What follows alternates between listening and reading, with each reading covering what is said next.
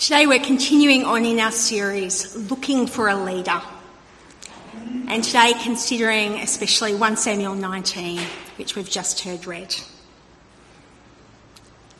I've been imagining these chapters of 1 Samuel that we've been looking at, chapter 16 through to 23 in this series. I've been imagining them as a movie.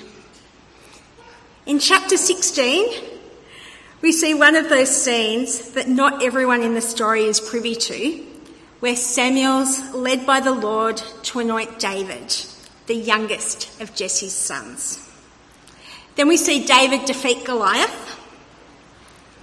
Jonathan, King Saul's son, forming a covenant with David. And overall, most people loving David. But it's not everyone who loves David, as those of you who were here last week heard. King Saul hates him. He's tried to kill him already, and he's given his daughter Michal to him to be a snare for him. Most people loving David, but Saul desperately hating him and wanting to kill him. That's where our passage starts today. And it's Saul's desperation to kill David that's played out through 1 Samuel 19. Might like to keep it open. I think it was page 229 from memory. If someone's got that open, can you tell me if I was right? Yep, that's 229, 1 Samuel 19. So Saul's desperation to kill David is played out through this chapter.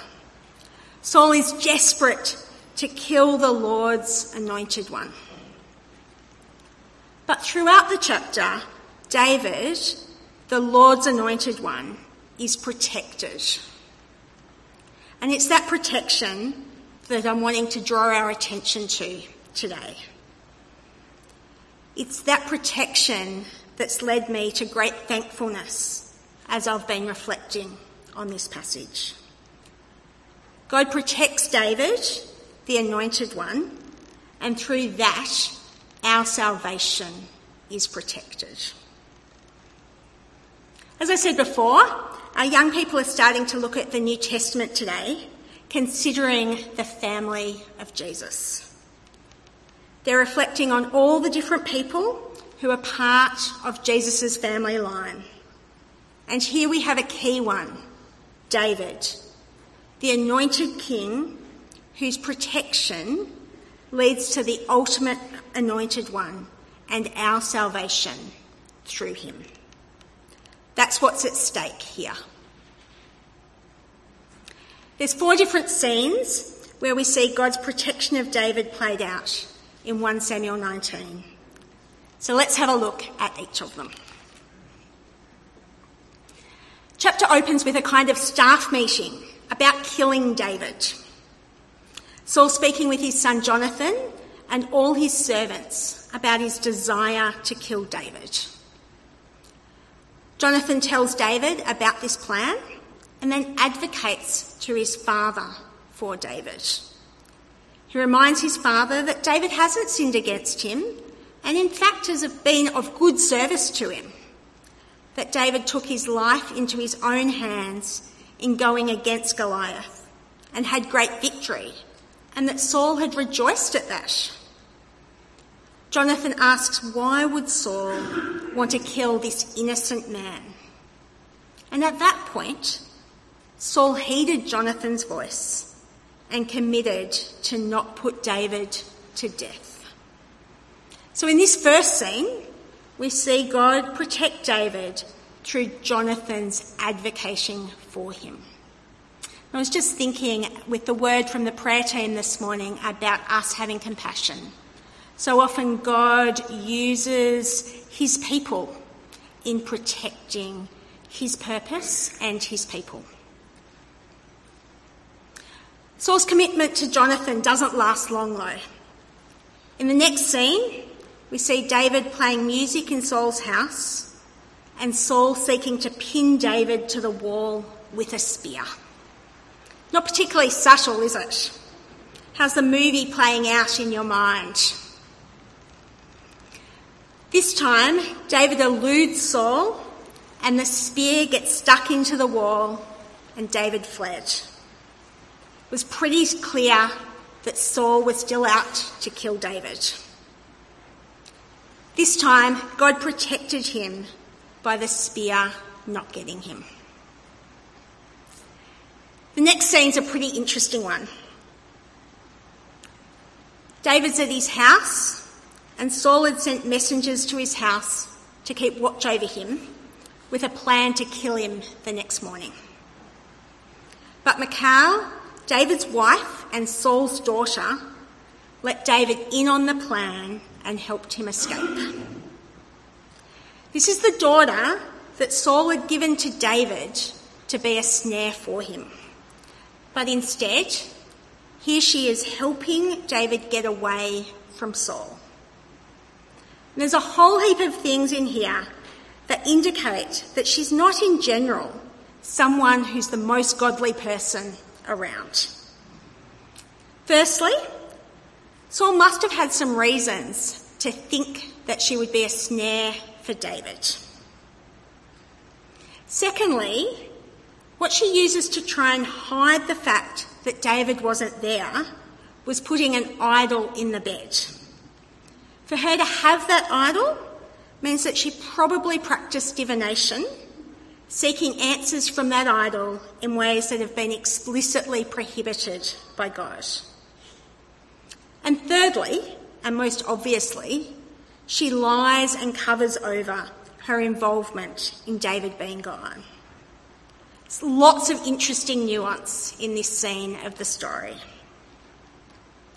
But what we see is God protecting David through another of Saul's children, this time one who's not particularly godly in the bigger picture.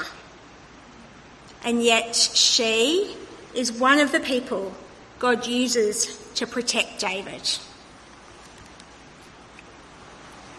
And then our final scene is another fascinating one. David had fled from his house after Michal had helped him, and he went to Samuel. When Saul found out where David was, he sent messengers to take David. When they arrived, the messengers saw Samuel and the prophets in what they describe here as a frenzy. And it said that the Spirit of God came upon Saul's messengers, and they too were caught up in the prophetic frenzy. There's lots of different thoughts around what it meant that they were caught up in a prophetic frenzy, but it clearly means that they were stopped in their tracks from their intention to kill David. And they were stopped in their tracks directly by the Spirit of God. It wasn't just these first messengers that were stopped in their tracks by the Spirit of God. Another 2 messengers were sent, and the same thing happened to them. And then Saul, intent on killing David, came himself. And the same thing happened to Saul that happened to his messengers. The Spirit of God came upon him, and he joined in the prophetic frenzy, thereby preventing him from killing David. So here we have God protecting David by directly intervening, and the Spirit of God coming upon those who are attempting to kill David and hindering them from killing him. What a remarkable story of God's protection. Every time Saul tries something new, God uses another avenue to protect David. And in protecting David, he's protecting his plan for our salvation. He's protecting his plan, and he's showing who he is and his character. Wonder what your reaction to this is. As I said before, I'm remarkably thankful for it. That this protection of David ensured our salvation, but also that this is our God who protects his plan from those who would get in the way of it. And that causes me to relax. To know that ultimately no weapon that's formed against us can prosper. and to know that all things work together for the good of those who love God, who are called according to his purpose. To know too what Joseph said to his brothers, recorded in Genesis: what you intended for evil, God intended for good. To know that God has and will protect his plan and his good purpose, and that he has used and will continue to use many and varied means to do that. I can rest secure in that. We can rest secure in that. And the key way that we can rest secure in that is knowing who God is and his character. David knew this and rested securely in it. Wonder how we'd be if we were in the midst of the story that we've looked at today. If we were David. Many of David's psalms are written in situations like this, and many of us have been looking at many of them over these recent months. One of them, Psalm 59, which was written after Michal had helped him escape from Saul. So I thought I'd read it for us today. Psalm 59. Deliver me from my enemies, O my God. Protect me from those who rise up against me. Deliver me from those who work evil. From the bloodthirsty save me. Even now they lie in wait for my life. The mighty stir up strife against me. For no transgression or sin of mine, O Lord, for no fault of mine, they run and make ready. Rouse yourself, come to my help and see. You, Lord God of hosts, are God of Israel. Awake to punish all the nations. Spare none of those who treacherously plot evil. Each evening they come back, howling like dogs and prowling about the city. There they are, bellowing with their mouths, with sharp words on their lips. For who, they think, will hear us? But you laugh at them, O Lord. You hold all nations in derision. O my strength, I will watch for you. For you, O God, are my fortress. My God in his steadfast love will meet me.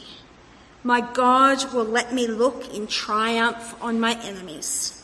Do not kill them, or my people may forget. Make them totter by your power and bring them down, O Lord, our shield. For the sin of their mouths, the words of their lips, let them be trapped in their pride. For the cursing and lies that they utter, consume them in wrath. Consume them until they are no more. Then it will be known to the ends of the earth that God rules over Jacob. Each evening they come back, howling like dogs and prowling about the city. They roam about for food and growl if they do not get their fill. But I will sing of your might. I will sing aloud of your steadfast love in the morning. For you have been a fortress for me and a refuge in the day of my distress. O my strength, I will sing praises to you. For you, O God, are my fortress, the God who shows me steadfast love. What a knowledge of God as his refuge and fortress, the one in whom he is safe within. What a trust in God, being a God who fulfills his purposes. What a trust in God as one who would save him. What honesty with God in the midst of the storm. What praise of God and reminder to himself of truth while the waves crash around him. What deep knowledge of God being his strength. What trust in the steadfast love of the Lord that never ceases. David knew his God. He knew that his God could be trusted to bring about his purposes. He knew the steadfast love of his God and that his God would ultimately protect him in the midst of the storm. The other major character in this story had a very different approach to God. When I think of Saul here, I have a picture of someone with single-minded dedication to a task. And that task is killing David, killing the Lord's anointed. He uses anything and anyone to work towards that end. He's wreaking out of control havoc. He's desperate, he's driven. There are clearly core things inside him that have been threatened, and he just wants to kill the one who's causing that threat. I get it. His buttons have been pressed in a big way. And like so many of us when that happens, he just wants to eliminate the person causing the pain. What happens as he does that? Firstly, as we've seen, God's plan is not ultimately hindered. We can praise God for that. But Saul destroys himself through his desperate actions. And this is another step in him losing his kingship. In the last scene of the story in 1 Samuel 19, Saul has done the same journey as he did when he became king. Then he'd also had the Spirit of God come upon him and was described as being in a prophetic frenzy. But this time, as he does the journey with the intention of killing David, the description of him ripping his clothes and lying naked is of someone who's completely lost control, who's destroyed. Matters who we follow, who we choose, and seeking to save our own lives through our own means will always lead to destruction in the end, like it did for Saul. But trusting in who God is, in his protection, and in his salvation brings us life and peace. We can trust that he has and will bring about his good purposes. It's trusting in that allows us to stand in the midst of the storm. It's resting in that we're secure.